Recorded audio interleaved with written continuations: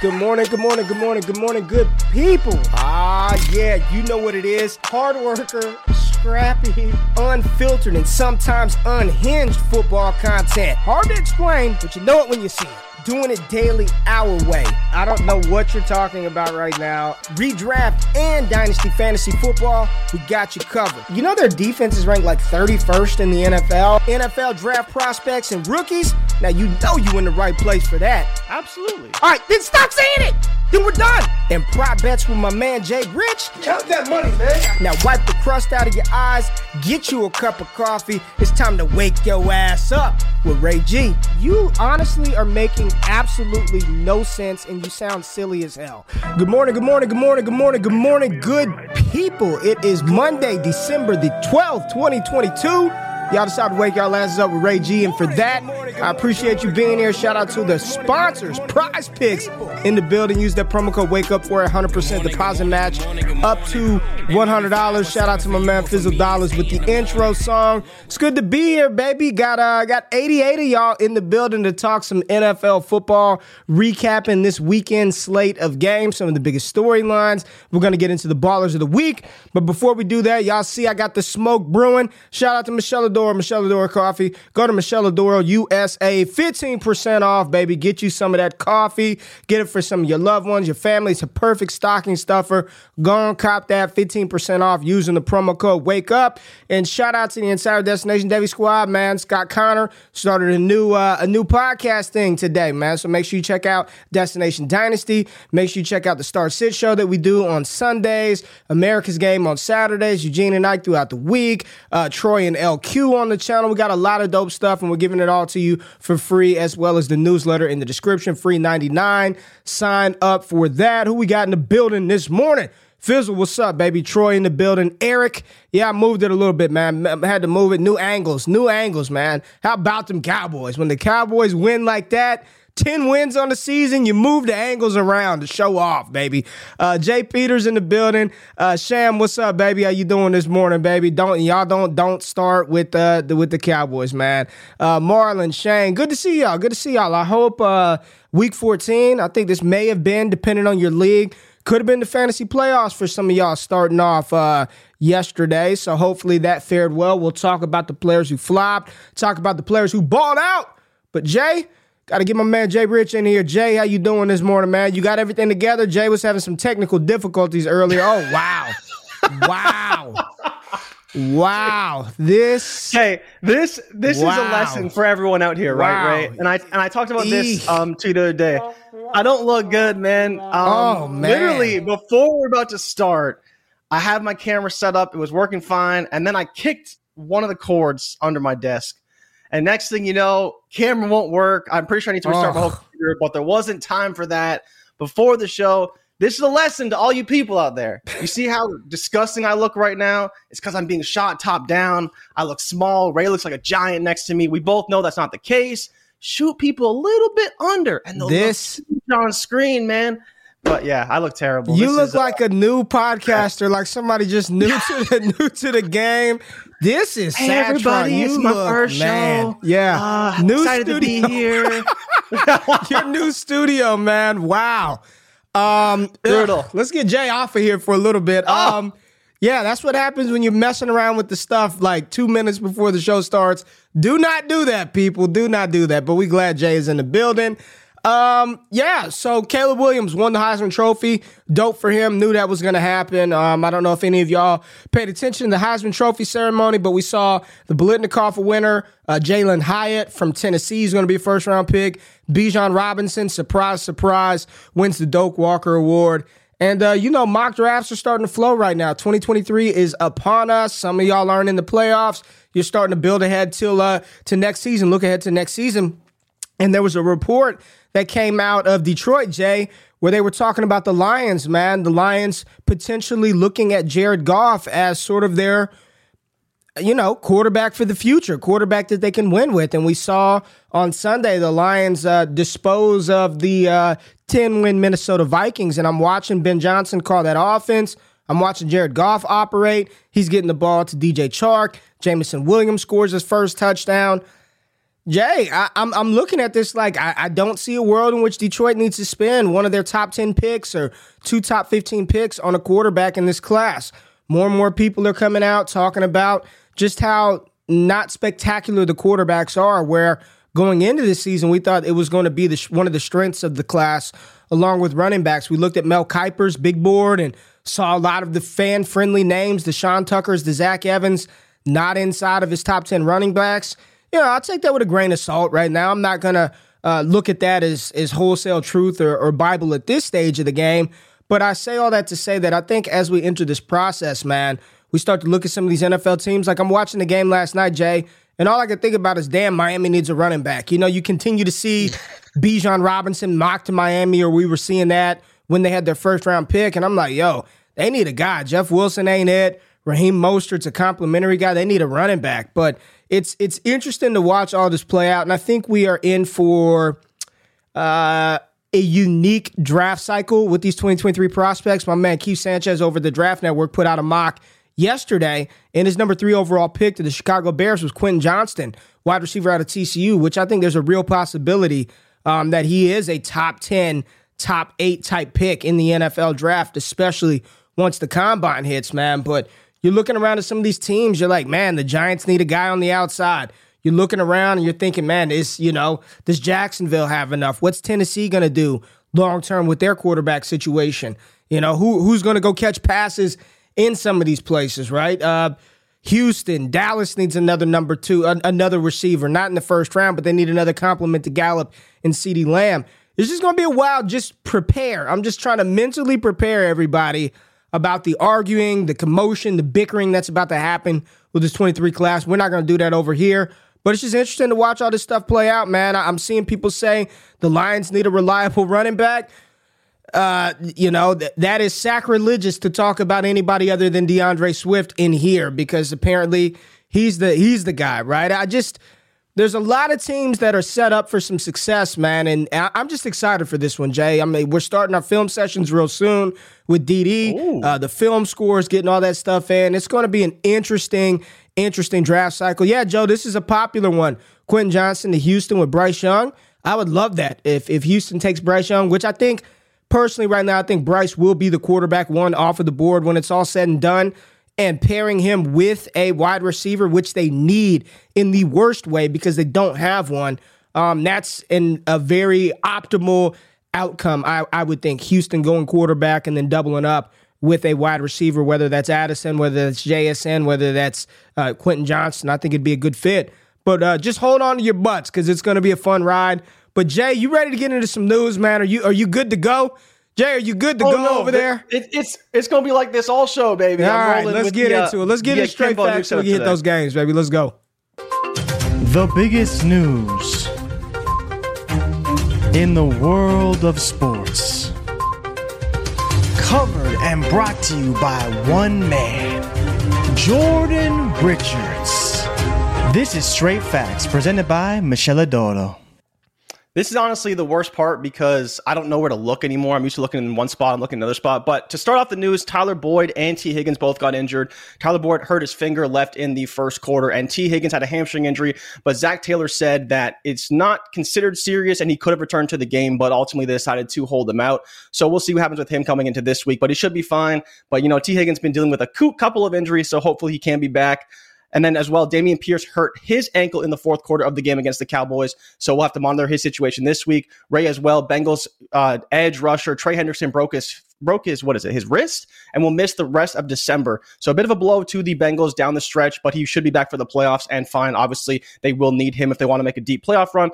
Russell Wilson got hit hard late in the game. I think it was the third quarter against the Chiefs. He was coming back, playing well. He was cooking, and then out of nowhere, they decided to beat our man Russ. I don't know if you saw the bump on his head. Dude, it was like the size of a nickel. It was, I saw that. Yep. It was insanely big.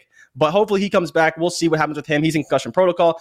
Deebo Samuel carted off the field in the Niners game when they beat down the Bucs. It is reported to be a high ankle sprain. Not necessarily season ending, but he won't be back until the playoffs. We know that high ankle sprains are 4 to 6 week injuries. So we'll see when he ultimately can come back. And then the bigger thing as well, how explosive is he coming off that injury? Then as well, Mike Boone got injured again. He has a high ankle sprain. Tyler Huntley and Kenny Pickett both left with concussions. So the bigger problem for the Ravens that they play on Saturday afternoon. So less of a time for him to come back from concussion protocol. So we'll see if he can clear. Mike White left the game with a rib injury, did return, went back into the locker room, returned again. So we'll see what his status is. We talked about Zach Wilson potentially starting the following game. So we'll see if Mike White can play. I think he did play pretty good against Buffalo, so he should be able to start again. Tyreek Hill was dealing with an ankle injury pretty much, I'd say, from the second quarter on in the game last night. Hopefully he can be fine. There was reports that his ankle may swell up when they fly home, so there are concerns in that regard. And as well, the Miami Dolphins play Saturday night against the Buffalo Bills. So him and Jeff Wilson, who also got hurt and had a hip injury, and on top of that, Cowboys right tackle Terrence Steele's knee injury is considered potentially serious. Yeah, MRI is coming today, so it may not be good for the Cowboys right tackle.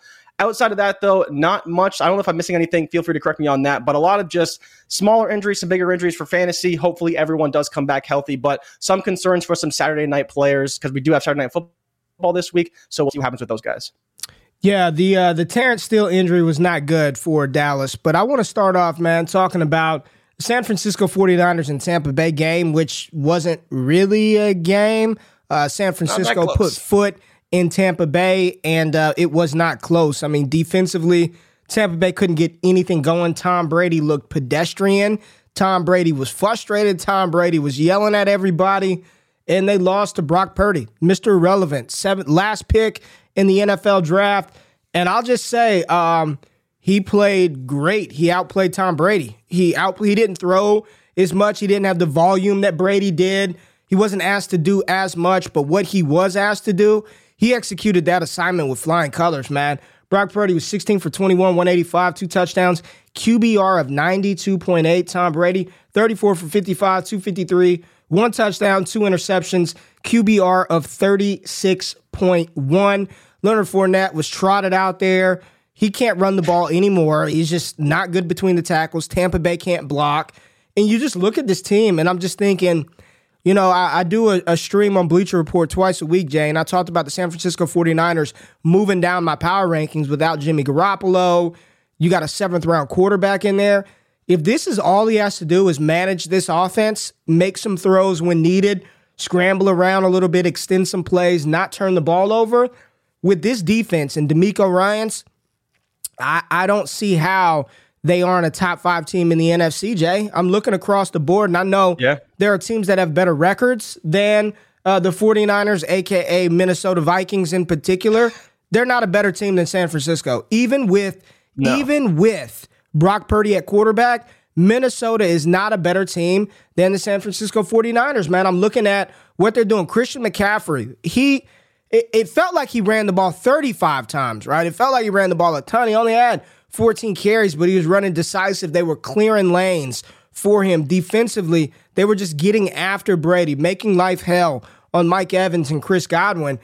This is a good football team, man. And losing Deebo Samuel, my thing with that is, man, Jerry Rice came out and tweeted out after the game. He put on Instagram, like, stop using our skill position players as running backs. Like, stop running our wide receivers up the gut. Like, this shit was inevitable. I've been taught, like, you can't. And some people will be like, oh, a player can get hurt at any given time. Yeah, that's true. But why expose your newly signed wide receiver to that? Like, you continue to do the same thing, and you know what's going to happen eventually. It's going to catch up to him. Stop pounding Deebo Samuel up the middle. Stop giving him tosses up the middle. Use him as a damn receiver. Throw him outs. Let him run a bang 7. Let him run a whip route. Stop giving him carries and subjecting him to unnecessary hits. Now we lose Deebo Samuel, high ankle sprain. Like, unless they make it a deep playoff run, it's a wrap this season for him, right? It's like, why do they continue to do that? And then I look on the Tampa Bay side of the ball. Jay, I'm just going to ask the question, and I know the answer is you still got to start him, but, like, do you have any faith in starting Mike Evans, Leonard Fournette, Rachaad White? Like, you know they'll get some touches, but when rubber meets the road, Tampa Bay's going to abandon everything that seemingly works for him. We saw it a couple of weeks ago. Rachaad White, second play of the game, rips off like a 40-yard run. Then they don't give him the ball anymore. You know, like, what are we doing in Tampa Bay? This has been a catastrophe to the highest degree with the Tampa Bay Buccaneers. And I don't want to hear about, oh, they lost this and their offensive line that. You got Tom Brady, Mike Evans, Chris Godwin. You got capable tight ends. You still have a lot of the same players on defense. What the hell is going on in Tampa? And my question to you, Jay, is does Tom Brady come back next year? There's already a lot of rumors about San Francisco and Sean Payton. I mean, is he back next year with this team? I mean, he was already talking about how he wants to come back, so I have to imagine he would be back. In regards to the team itself, this is kind of who Tom Brady has been for a lot of his career, right? Outside of Tampa Bay, he was a dude who didn't throw deep a ton, would sometimes, but checked it down a lot, moved the ball methodically down the field, and we've seen that doesn't necessarily work when your defense isn't playing well and you're getting shut out. So that's a big problem, obviously, but there was also the big touchdown to Mike Evans that was negated by penalty. Of course, it was a holding penalty by the offensive line, yes. So that kind of halted the momentum a little bit, but outside of that, to your point, not a lot of big plays. Chris Godwin's not getting deep down the field outside of his 32-yard catch. Now, Mike Evans did get involved late, but obviously it was a blowout. I think that's the biggest problem is that, San Francisco has been playing pretty good defense, but they had a little bit of lapses for the past couple of weeks, and they come in, play Tampa Bay. All of a sudden, they look like the top defense they've been the whole season. I don't know what this means for the Bucs. The issue is they're still going to win division more likely than not. We'll see. The Panthers got a big win this week. I don't know if they win the division. Panthers got a big win this week, right? But you talk about starting these guys. I can't start Mike Evans. I think you can start Chris Godwin because he has been the primary target. Led the team in targets again this week. He was tied with Mike Evans. But outside of that, I hate to see Julio Jones 8 targets. Leonard Fournette obviously 7 targets. K. Dotton 5 targets. They need to consolidate these targets to the skill players and get them the ball in ways that can succeed. All they're doing is checking it down, and it's just not really doing anything for them. Where is this deep passing game that's been so successful for the past 2 years? I think Brady comes back, though. I don't think it's going to be on the Bucs, but I think he does come back because I don't think he's going to be satisfied with a losing record and potentially not even making the playoffs. Yeah, I mean, I don't think he's going to retire. He hasn't been good, right? If we're just keeping it real, he hasn't played particularly well. I know the coaching with Todd Bowles defensively, their defense is a mess. It's inexcusable for me, in my opinion. Who am I, right? I'm just sitting back watching the games. He looks like a 45-year-old quarterback, right? Yeah. I'm this week he does, at least. But, I mean,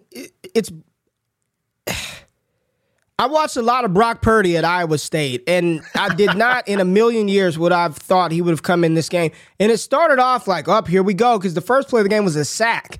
He got smoked first play of the game. It was called a penalty. Football is, can we make football violent again? We want to make it too it's that call last night, Jay, I bullshit you not. It turned me off from that entire game. The roughing the passer call, it really just, at that moment, and I know Herbert played awesome, and we'll talk about it, but it really just turned the taste in my mouth, for football for the remainder of the day. It was just what do you want a defender to do? Jalen Phillips does this beautiful spin move, sacks the quarterback, and then they call a roughing the passer penalty. At that moment, I started watching season 3 of Succession on HBO. I just was I don't even want to watch this shit anymore. Make football violent again. Stop with these pity-pat, pussy calls it's football. You get hit, that's the game. That's been the game since we were kids.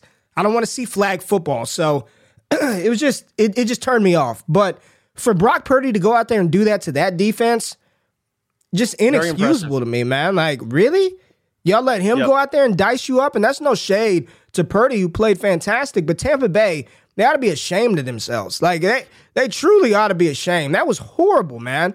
Horrible game by the Tampa Bay Buccaneers. And I don't know who, I don't think they are a shoe-in to win that division. Everybody in that division is below 500. The NFC South is terrible. Desmond Ridder, Sam Darnold, Andy Dalton, and now Tom Brady are your 4 starting quarterbacks in the NFC South. Just disgusting. Shout out to the Niners, though. DeMeco Ryans will be a head coach somewhere. Hopefully next season. He's done a masterclass job coaching up that defense. Had Tom Brady shook all game.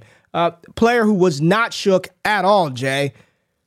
I don't know what the odds are. Can you look him up? Can you look him up for NFL MVP? Because Jalen Hurts and the Philadelphia Eagles put foot in the New York Giants, which we expected, right? The Giants we didn't know if Saquon was going to play. Daniel Jones is still throwing to his leading receiver yesterday was Richie James, Darius Slayton, and Isaiah Hodgins. It's not good there. Dimes threw 169, 1 touchdown, no picks. QBR of 78. He didn't play bad, but there's just a gap in level of level of caliber of player on each team. The Eagles are just, Jay, this team is good. This team, it's a complete team. Jalen Hurts out there, a cool 217 passing, 2 touchdowns, nothing big deal. 77 yards, no big deal, ho-hum. Miles Sanders, $150 damn near, 2 touchdowns. Smitty, a touchdown. A.J. Brown, a touchdown. Calcaterra got involved in it. Like, no one went off for Philly. No one. No receiver over 71 yards. Miles Sanders had a huge day. Jalen Hurts didn't just... And they won 48-22. Yeah. Like, none of them just went berserk, and they won 48-22. What are Jalen Hurts' MVP odds right now? -115. He's the favorite. Obviously, Mahomes threw 3 picks. Didn't look the best against Denver, but they obviously won the game, so good for them. But yeah, Jalen Hurts, another complete performance, big game, rushing touchdown. I believe what you said, 2 or 3 passing touchdowns. 2 passing touchdowns. That whole shot to Devontae Smith where the safety thought he had an easy pick, and Devontae Smith ripped it out of the air. It was just a great overall performance. And like you mentioned, Miles Sanders, baller of the week. If people want to talk, we want to get to the ballers of the week quickly because we are on Miles Sanders now. But we can go. Yeah, let's get to him. Miles Sanders. Miles Sanders definitely is the one for us this week, who is the running back baller of the week. Shout out Miles Sanders. Yeah, man. 17 carries, 144, 2 tubs. I think that was the bigger surprise for me. I didn't expect Miles Sanders to have this good of a game because I thought they would need to pass the ball a little bit more, but that's all they needed. They ran the ball a ton. Obviously, there was some rain and stuff in the forecast, but, I mean, they played a great game, and Hurts is looking like he's got a very good shot now to win MVP. We talk about the odds for him to win. The schedule for Philly still looks great. They got one big game against Dallas. They got another game, I believe, against New York. It's looking primed, man. They got a game against Washington. We know the division's going to be tough throughout the season because the teams are good, but Philly still remains to be the class of the division and definitely the class of the NFC. Minnesota's not threatening them. Dallas definitely came back down to earth a lot this week, but Jalen Hurts is looking like the runaway potentially for MVP. I think he's got a great shot. Like you mentioned, just having all those weapons, and they don't even have Dallas Goedert, right? The offensive line's been great. The defensive line is better. When they get Dallas Goedert back, I think this offense will be just about unstoppable. We've seen it. They can beat you multiple ways, and they continue to do that. So I think that Hurts deserves to be in that MVP conversation, and hopefully he can win MVP and not Offensive Player of the Year because he was the front runner for both at one point. Yeah, you know how they do that. One of them will win MVP, and then whichever quarterback doesn't win MVP, they'll win Offensive Player of the Year because I don't know if we're going to have a skill position that wins it, Jay. I still think Tyreek still? Tyreek and Jefferson. So there's no odds on DK out for right now. But yeah, Jefferson and Tyreek, I think, are the only two that can really contend for it. I mean, Jefferson had 200 yards this week, so he made a big case. And then Tyreek still, I believe, just off of pace probably now for 2,000 receiving yards with his only 80 yards in this pace. One. But even still, he's a guy who, depending on his ankle, can definitely get there. So we'll see what happens with that. But I think Jefferson and Tyreek are the two guys who can contend for Offensive Player of the Year if Jalen Hurts ultimately does end up winning MVP. Jay, in your opinion, what game was the most entertaining game on the slate yesterday? Most entertaining? I think it's got to be the Detroit and Minnesota game. Yep, I'm with you. That game was awesome. Yeah. Awesome. Yeah. So let's talk about it, man. Detroit 6-7, and they increased their playoff odds from 7% to 21% chance to make the playoffs. Still a lot of things that need to happen for Detroit in order to get there, but this team is 6-7 with Jared Goff at quarterback, with Amon-Ra St. Brown trading away T.J. Hawkinson. We know the defense isn't very good, and they were exposed through the air yesterday, but I'll say this. They hit a home run with their first-round pick, Aiden Hutchinson. What a monster he is in waiting. And if Detroit truly does use that draft capital to load up defensively, whether that's Jalen Carter, whether that's Will Anderson, I think this team is one of those. I don't want to say they are the Eagles, but I remember a couple of years ago saying if Philly commits to Jalen Hurts, uses their draft capital to improve other areas of their offense, whether that be via trade or through the draft. And I got this on record. There are receipts. I was like, this team could be a legitimate Super Bowl contender over the next couple of years. And they did just that. They committed to Hurts. They built in other areas. They invested. They went out and traded for a legitimate number one wide receiver. And now Philly's sitting at 12-1, best record in the NFL, the only team to clinch a playoff berth. I'm looking at Detroit, where the NFC North is not, it's not like log jammed at the top. It's not gridlocked by Mahomes. It's the declining Aaron Rodgers. Justin Fields looks promising, but we all know the Chicago organization is kind of a mess still. And the Minnesota Vikings. I mean, Cousins is, I was looking at, I knew, like watching the games, I know Minnesota was 10-2, but they're not that good. I believe they've allowed 5 They have a negative point differential, actually. Yeah. negative point differential. I think it's 5 straight games of over 400 yards that they've allowed. Like, they're not very good. They give up the draws every game, right? I don't care what their record is. They've gotten some close victories, but I don't think this is a top 5 team, and I don't think there's some lock to run the NFC North. Detroit's built this thing the right way. They built it, their interior. We saw Penei Sewell catch a pass, but we know he's a really good offensive lineman. Aiden Hutchinson on the defensive side. They have weapons on offense. This is a team that if they end up having, because the Rams pick is going to be top 10, let's just be conservative, no doubt, then their own pick is a potential to be top 15. They use that capital to solidify some more defenders, maybe solidify a defense, up front. This is a team that could be scary good down the line, and I don't believe that they need to draft a quarterback with their number 4 or number 3 overall pick. Take the best defensive player off of the board. Jared Goff, as long as Ben Johnson is there, Goff has been money. Like, no one's talking about how good Jared Goff has been this year, but he's been incredible for Detroit. Do I think he's some great long-term answer? No, but we've seen Jared Goff damn near drop 5,000 yards in 2 seasons. Like, as long as things are called well for him and he's in structure, Goff can deliver a football. He can throw it wherever. He does it. He'll distribute it to anybody. Detroit, they may have a nice little quarterback on their hands for a couple of years. I look at him, Geno Smith, sort of in that same vein. A year or 2, they can get it done with those cats, man. Yeah, so I think there are some concerns, though, about Ben Johnson, not because he's a great play caller, but potentially, you see what he's done with Jared Goff, and I'm sure a lot of teams are noticing this as well, right? What he's done has been a transformation that we've seen over the past couple of years, and yes, the offensive line helps, having the skill position players helps. We talked about DJ Shark on Friday, how he could have a big game. He had another big performance again. Amon-Ra did his thing, and Jameson Williams got involved. We've been waiting for Jameson Williams to get on the field and make some big plays. Caught that big touchdown. Now he's running wide open, busted coverage, but this is what we kind of expect to see from this offense going forward. Will it be all J-Mo and a lot of Shark? We'll see if they even bring Shark back. They probably will just replace Shark with J-Mo next season, but Amon-Ra still got his allotment of targets. They ran the ball decently, only for 134 yards. The biggest problem, and we touched on it earlier, is the snap shares, right? They've committed basically to 3 running backs. No running back had more than 40% of the snaps. I believe that Jamal Williams led the backfield with like 39%. Swift was 36%, and Justin Jackson was at 32%. So again, no commitment to any particular back. I think that is fine for as long as it works for them. But going forward, will they continue to do that if Ben Johnson does leave and they have a new play caller?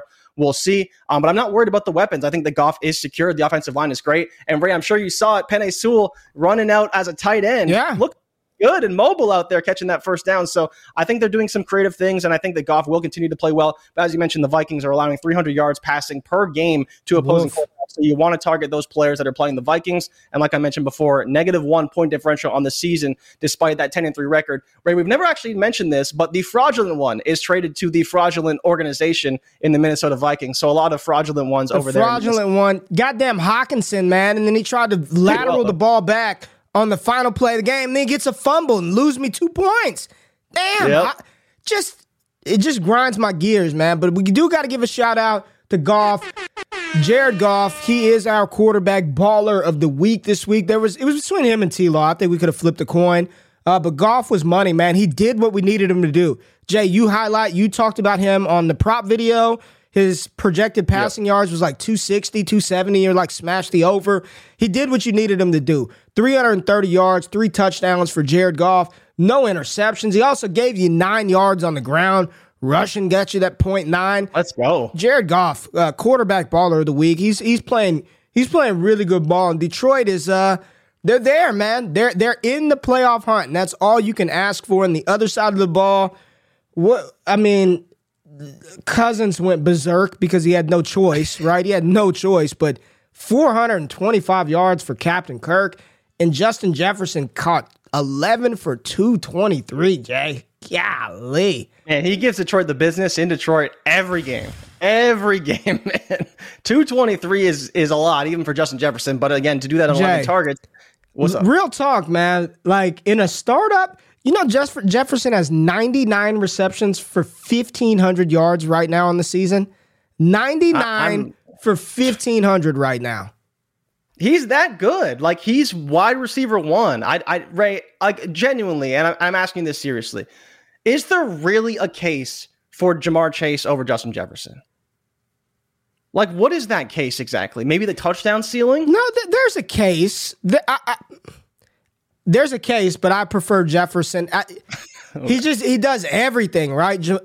There is a case. Yes, I think there is a case for Chase over Jefferson. I'm taking Jets every time. I mean, he's already up to 142 targets. His career high last year was 167. He's got 4 games left? Yeah.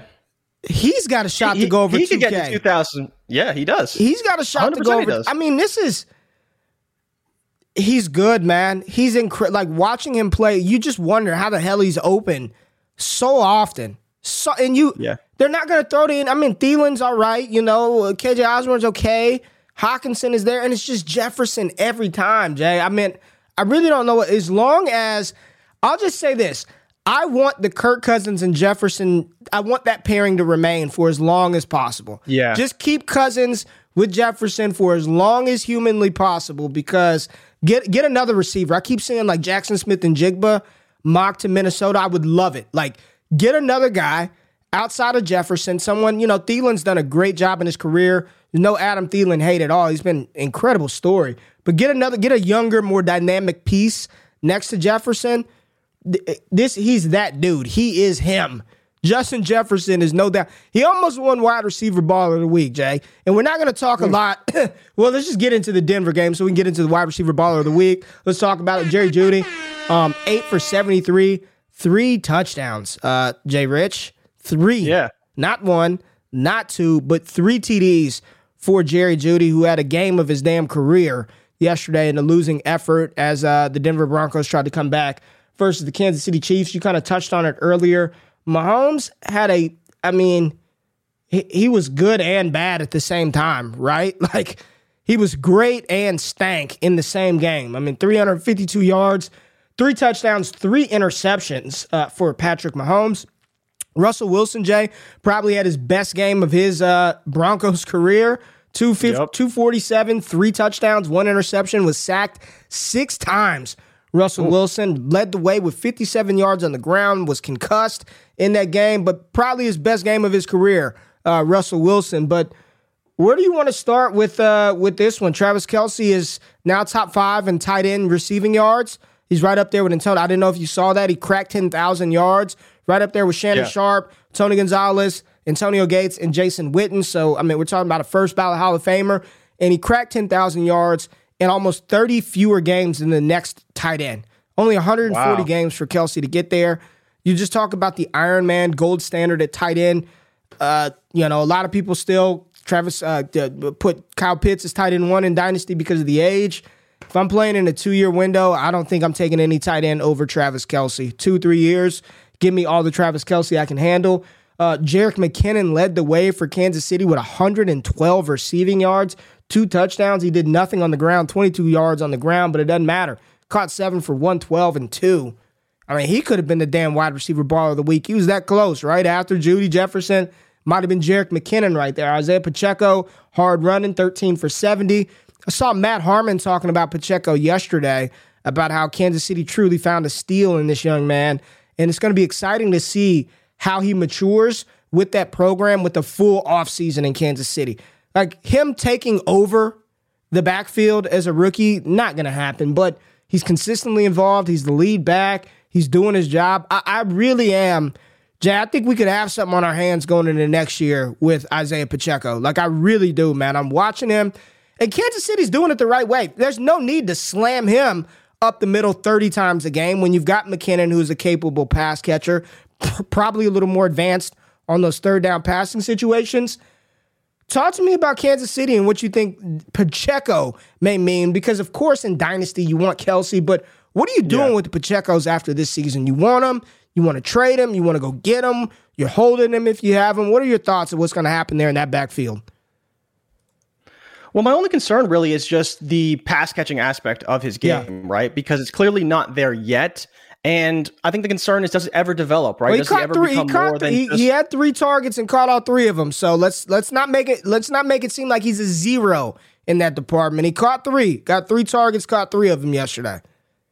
Yeah, so he caught 3 targets. That's fine. But when you see Jerick McKinnon catching 7 for 112, you're kind of like, yeah, I'd kind of prefer if he could get a little bit more of that, right? And one of it was that nasty flip by Mahomes when he's running to the right, and he flipped it out to Jerick McKinnon. Jerick McKinnon ran it for another big part. So the bigger thing, Ray, is I think not so much does he catch passes, but what we did see is when the game was kind of on the line and it was starting to get tight late in the game, it was all Jerick McKinnon. And I'm sure part of that is because that he's been in the system. They trusted him in the playoffs last year. Isaiah Pacheco's a little bit newer, pass protection, all those various things. So can Pacheco get to the point where they trust him whether he's in or not? And if he's in, he's playing every down. He's in those series, he's playing a lot. Or do they constantly pull him out for Jerick McKinnon in those crunch time situations? Because that's when you want your running back on the field, right? The 2-minute drills, those long drives. And if Pacheco's not going to be that, he's kind of just going to be a grinder, and he'll only really be a good fantasy asset in positive game scripts or when he scores. And so that's the only fear, I think. Where you have him now, where he'll probably be ranked in the offseason, I doubt he goes too far. And so we'll see what happens with him. But I think you hold him for now and see what happens coming into next season. Yeah, I think this is where I think the fantasy community is like, sell. And I'm like, if I'm Kansas City and I have this young running back that's capable and we're paying him pennies, I'm not looking to replace him. He's going to be back. And maybe the idea that these NFL teams have one guy in the backfield, it's antiquated. It really is. It truly is. This is not football of the 2000s. Or the LaDainian Tomlinson, the early 2000s.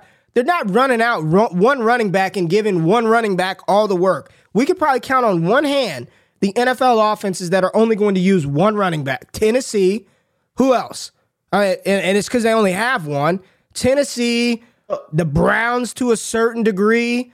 I mean, they're utilizing multiple running backs across the end. This is fact. This isn't me just saying this shit. Like, this idea that it's only one guy it's an antiquated argument and ideology. Like, that's just not how the game is played. You look in Dallas, everybody wants Tony Pollard to be the guy. And in reality, the best thing for that NFL team, not for your fantasy rosters, is to continue to utilize a split backfield. Utilize Ezekiel Elliott as the hammer.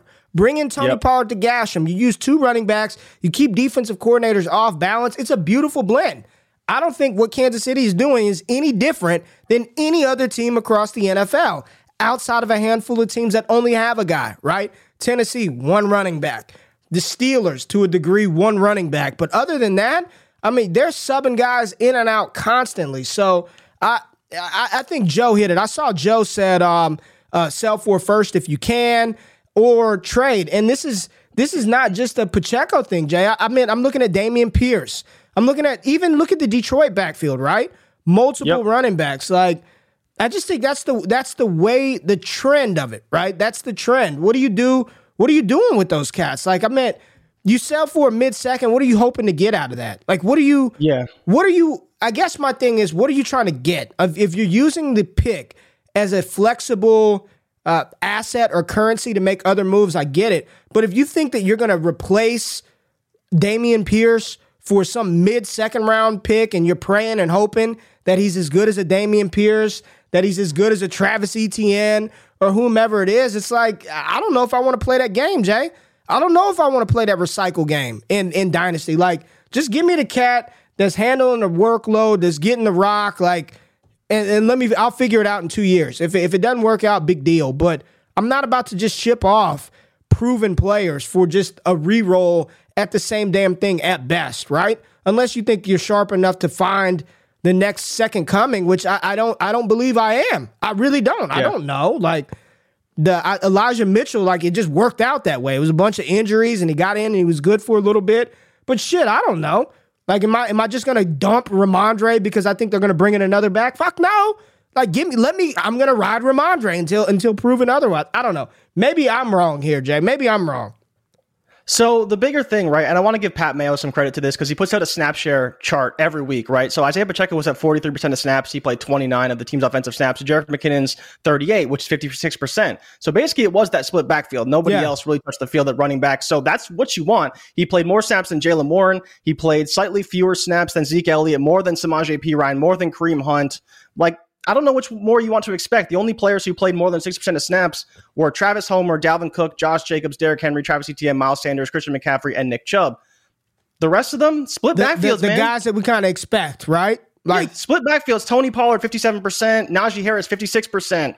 Like, obviously, Rachaad White, Latavius Murray, or Rachaad White and Leonard Fournette split carries. Like, but you're talking about it. Jamal Williams fit 37%. DeAndre Swift, 33%. Now, that's a problem. But when you're still getting 40%, what more do you expect? He doesn't catch passes, so he's not going to be on passing down. So why would he get those snaps? Getting 40% of the snaps, basically being a primary rusher, is a great spot to be in. I mean, Zeke's only getting 39% of snaps, or 49% of snaps. So what more do you expect out of this guy to play? And like you mentioned, coming into next year, his role may be bigger. They may actually run the ball a little bit more effectively. He only had like 13 carries. Oh, Chase Brown. I just see Chase Brown and Kendre Miller. I love those guys. TCU, Miller, or Pierce. Here's real talk. Today, right now, it's 1,000% Dameon Pierce. 1,000% Dameon Pierce. There's in no world would I take Kendre Miller right now over Dameon Pierce. 0% shares of Kendre Miller faced with that question today. We'll see where he gets drafted, right? If he gets what if the Texans draft Dameon Pierce? Or sorry, what if the Texans draft Kendre Miller? Put them in that backfield. What do you think happens, Ray? Tell the people. You think Kendre Miller beats him out, right? It'd be a split backfield. It'd be it's the same damn guy, so I don't know why they would do that. I really don't. But let's talk about the Dallas Cowboys and that big win. Oh, no. Down here in Big D, baby. Big win. Big win. Oh. Big win. We got it done. Hey, some of you might sit there and be like, oh, y'all should have beaten the brakes off of them.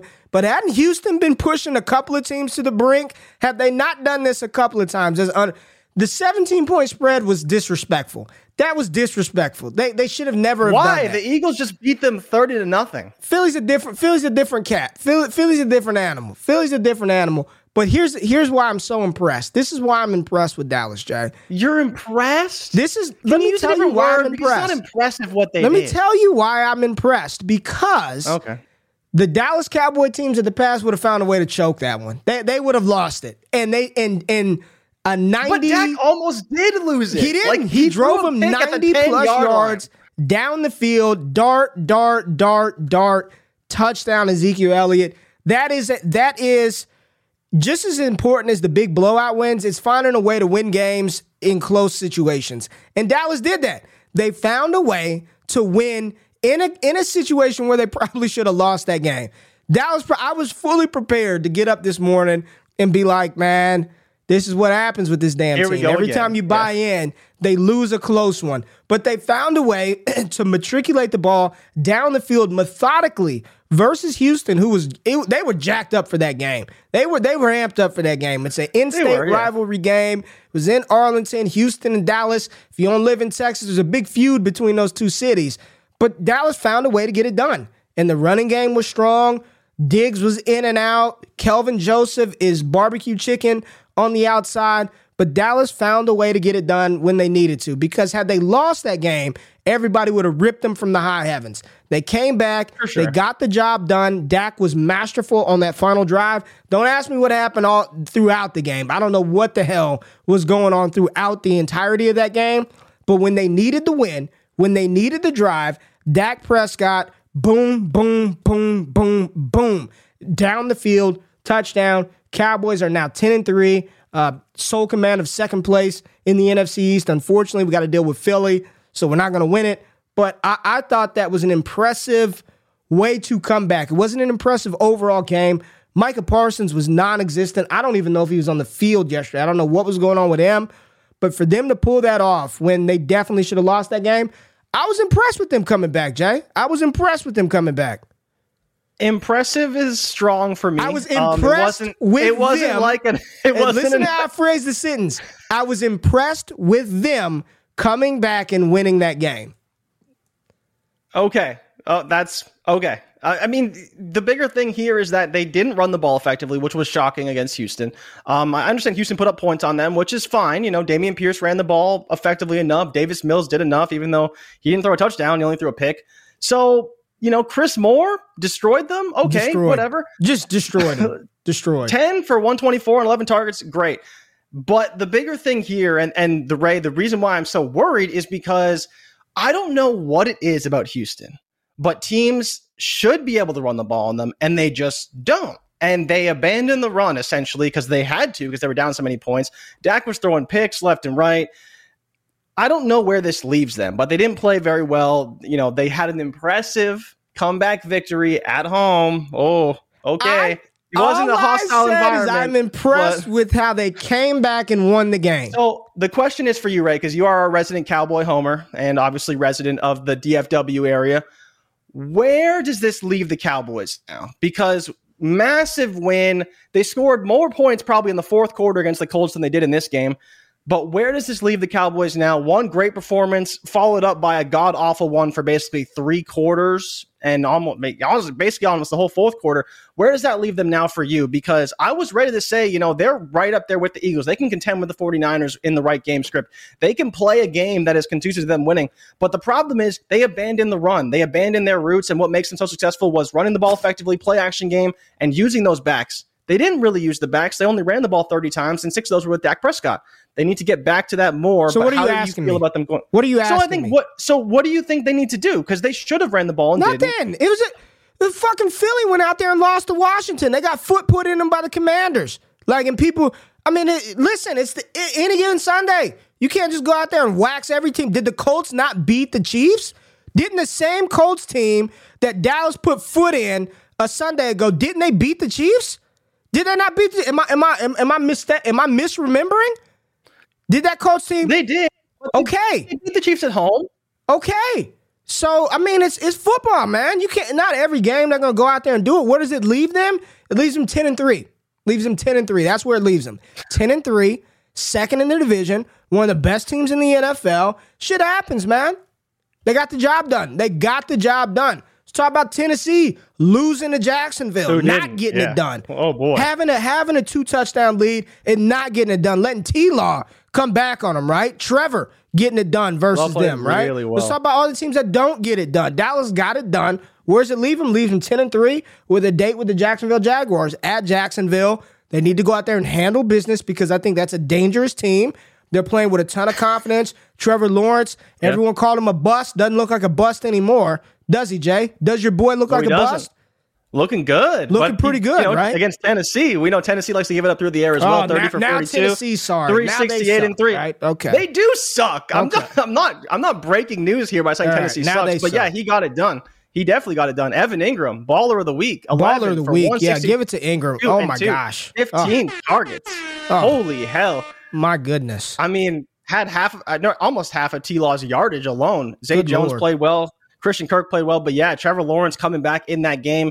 Travis Etienne, very ineffective, like we kind of expected up against the Titans. They threw the ball a ton, came back down big, but Trevor Lawrence absolutely propelled this offense to new heights, in my opinion. I thought they looked really, really good. So we'll see where they play and how they play in Dallas or against Dallas, but I think that they are riding high and they deserve to be. And it's scary to think what this offense could look like if they all stay together and then you add Calvin Ridley to this offense. It would be pretty damn good. I like what Jacksonville's doing, man. They're doing it the right way. They're building around their franchise quarterback. Love what Jacksonville's doing. What about Travis Etienne, top 5 running back in Dynasty? Are you on board with that? Isn't that your boy? Probably right around. Isn't that your boy that you would have rather had over T. Higgins? Your boy Etienne? I mean, he scored points this week, so I'll take it. Top 5, I'd say probably right around there. Probably right around there. All right, let's talk Buffalo real quick. I want to talk Buffalo because everybody, like we contend, like they're 10-3. They got Josh Allen. We know he's a freak, but are they a top 3 team in the NFL? Is Buffalo a true Super Bowl contender in your opinion? Not today. You know, a reporter asked Josh Allen, said, "Is this a play?" It's like this doesn't look like a playoff offense, and Josh Allen said, "Okay." You know, like he only threw for 147 yards, which was surprising to me. The Jets are a good defense. They clearly have their number to some degree. Played them tough in both games, but he still ran the ball effectively, 47 yards on the ground and a touchdown.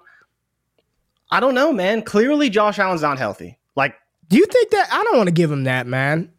How is he not healthy? Is he? I don't know. I don't know. So one of the big things I have noticed with Josh Allen, right? People have talked about this. Completing deep passes really anymore. Like he used to be able to do that effectively. Now he's kind of, I would say he's not completing deep passes right now. That's the biggest problem for me. And so you see that with Josh Allen now is that he's not completing those deep passes. And so that offense is limited to some degree because they're not running the ball effectively. They're not completing deep passes. They're not opening up the field down the field. And maybe that's because Josh Allen is injured. So it does hamper them, brings everything in. But I mean, you got to start him. That's the problem. He's not really playing. We're not talking about not starting Josh Allen. Who's talking about that? Well, we're not talking about that. I'm just. I mean, hasn't he been under 250 for like the last 4 weeks? He's not throwing a ton of touchdowns. He's running the ball fairly effectively. It's just a little stagnant offensively. I think we talked about it yesterday, Jay.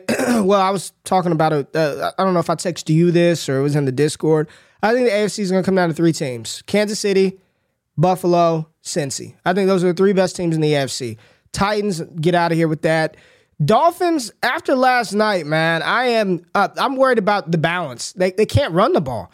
They can't run the ball right now, and I think that's a problem. I think they need to be able to establish the run to set up an effective play action, to free things up for Tyreek and Jalen Waddle. The fact that Waddle is going MIA, like it just they're good, man, but I think those are the 3 best teams in the AFC. I'm not buying into Baltimore right now. Baltimore struggling in the worst way. Yeah. No Lamar. Tyler Huntley's hurt. They had to bring in Anthony Brown, and if you didn't watch him at Oregon or at Boston College, do not blow your fab on Anthony Brown. I'm going to just put that out there right now. Would not recommend you doing that. Baltimore, I'm not buying into them. Who else from the AFC, right? Maybe the Chargers. Maybe if they're going to play defense like that with no Derwin James, with no Joey Bosa, if that's the type of defense, and that's what Brandon Staley was lauded as, was his defensive guru, right? And they completely neutralized Miami. And I know Miami is depleted on their offensive front, but if they're going to play that type of defense, okay, you could sell me a little bit on the Chargers, but I think the AFC is going to come down to those 3 teams. I like the Jets, what they have defensively. Offensively, they just don't have enough, Jay. I think they have. Well, let me rephrase it. I think they have enough. Like, you look at what Garrett Wilson is doing, incredible. Elijah Moore, good game for him. You're getting production out of Mims, right? You're getting some production out of Corey. You're not asking for the world from those guys, but you need, when they throw Denzel Mims the ball, catch the damn thing. When they throw it to Davis, catch the damn thing. They're getting production out of both tight ends. They've found a gem in running back Zonovan Knight. And defensively, they're one of the best defensive teams in the NFL. But it's can they protect and can Mike White make the plays when needed? And right now, just don't trust them deep in the play. I don't trust them to be able to do that, right? I trust Burrow, I trust Mahomes, and I trust Josh Allen. And that's what it comes down to for me when I'm looking at that AFC playoff picture. But Garrett Wilson, another solid game, right? 6 for 78. Yep.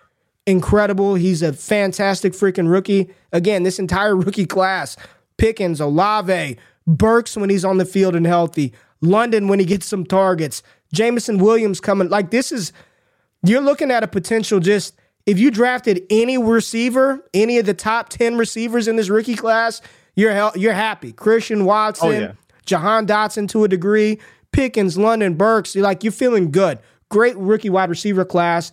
And then Bam Knight being able to carry the workload. A lot of people were concerned, Jay, about Michael Carter coming back. And, oh, man, what's Michael Carter going to do for Bam Knight? Nothing. He did nothing. He did nothing at all. He had his 6 targets, but on the ground, Bam Knight's the guy the rest of the way. And he's got a soft playoff schedule. So he could be one of those guys that truly helps you win your fantasy championship this year in New York. Jay, the final game I kind of want to talk about is the Watson game. Watson versus Cleveland. Let's talk about him. Yes, I always like to talk. Little Watson looked a little better this week versus Cincy, right? Way better. Did I not call this, Ray? Did I not tell you he was going to be forced to throw the ball? He'd throw the ball fairly effectively. He looked good. 26 for 42, 276. Touchdown. The pick, not the best pick. You kind of forced it in there a little bit. They had to abandon the run early. And my man, DPJ, 8 for 114 on 12 targets. And Jacoby Brissett missed them on a would have been touchdown. So I think this is where you're seeing the elevation of the offense, having Watson in there. I thought he looked way better. He made a couple throws. His ball, I forgot how flat it is at times. He throws a very flat, fast ball, and it works for him, but sometimes I wish he got a little bit higher, and it seems that's why he's throwing some of those picks. But Watson was pretty good, I thought. I thought he was pretty good. What did you think of Watson overall? I thought he looked good. I thought he looked more like Watson. He looked a little more comfortable. I can't, for his own doing, the pressure that he faced playing in Houston his first game back, probably quite heavy on him, and for good reason, right? But I thought he looked good, man. I thought he looked like Watson. 60.2 QBR was solid. They couldn't run the ball at all with Nick Chubb, which was strange. Yep. I thought they'd be able to run the ball a little bit better than that. Joe Mixon coming back from a 2-game absence from his concussion, 96 yards. 14, again, split backfield. Like, Mixon's going to handle the early down work, and Samaje Perine's going to come in and catch passes and steal touchdowns every now and then. Samaje Perine, that's what he does.